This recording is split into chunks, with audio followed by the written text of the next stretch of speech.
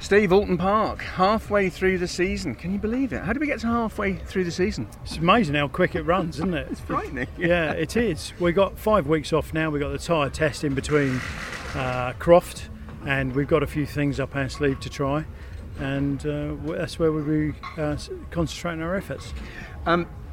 Rounding off the first half of the season with some mixed fortunes, I think it's fair to say, at Oulton Park. Will had some very, very bad luck.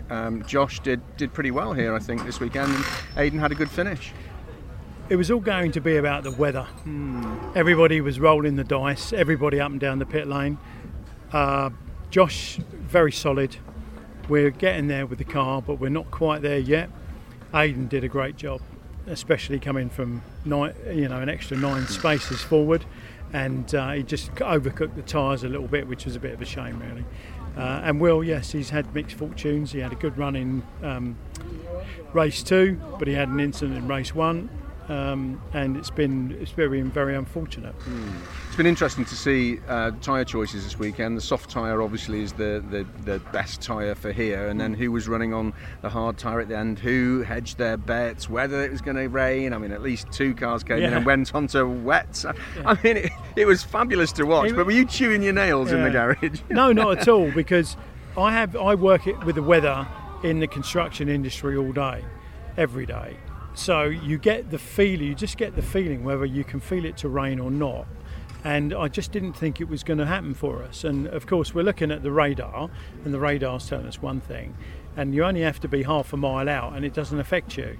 So we've been very fortunate, but we had a split strategy on Aidan and Josh's car anyway. So we were going to either win big or lose big, but in the end it was middle of the road, to be fair. In the period we've got off now, what's going to be the focus for you in the team? Well, there's damping is one thing that we're looking at. We're looking at our dampers. We're looking at a little bit of aerodynamics, and what we're trying to do is try and improve the car all round, really, because it's inches really is all that we need. We're pretty happy with the cars, to be fair. It's incremental change, isn't it, rather than big change? We talked about this before, and each time, at the end of each round, small changes that eventually make up to a big difference.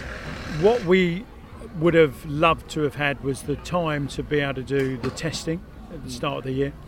And because we ended up doing a very late deal with Matt Neal on the dynamics package and buying the engine program and buying the rest of the FK8s, it put us behind time for this year. So we're always going to be catching up. But make no mistake about it, we'll be working flat out, trying to find improvements ready for round 6 and 7 and 8, so that those bits keep coming.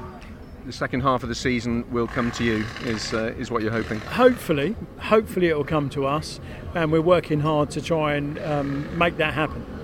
Steve, good to catch up with you as always. As I always say, have a safe trip home, and I will look to see you in 5 weeks' time, isn't it? 5 weeks, and you have a good trip home too.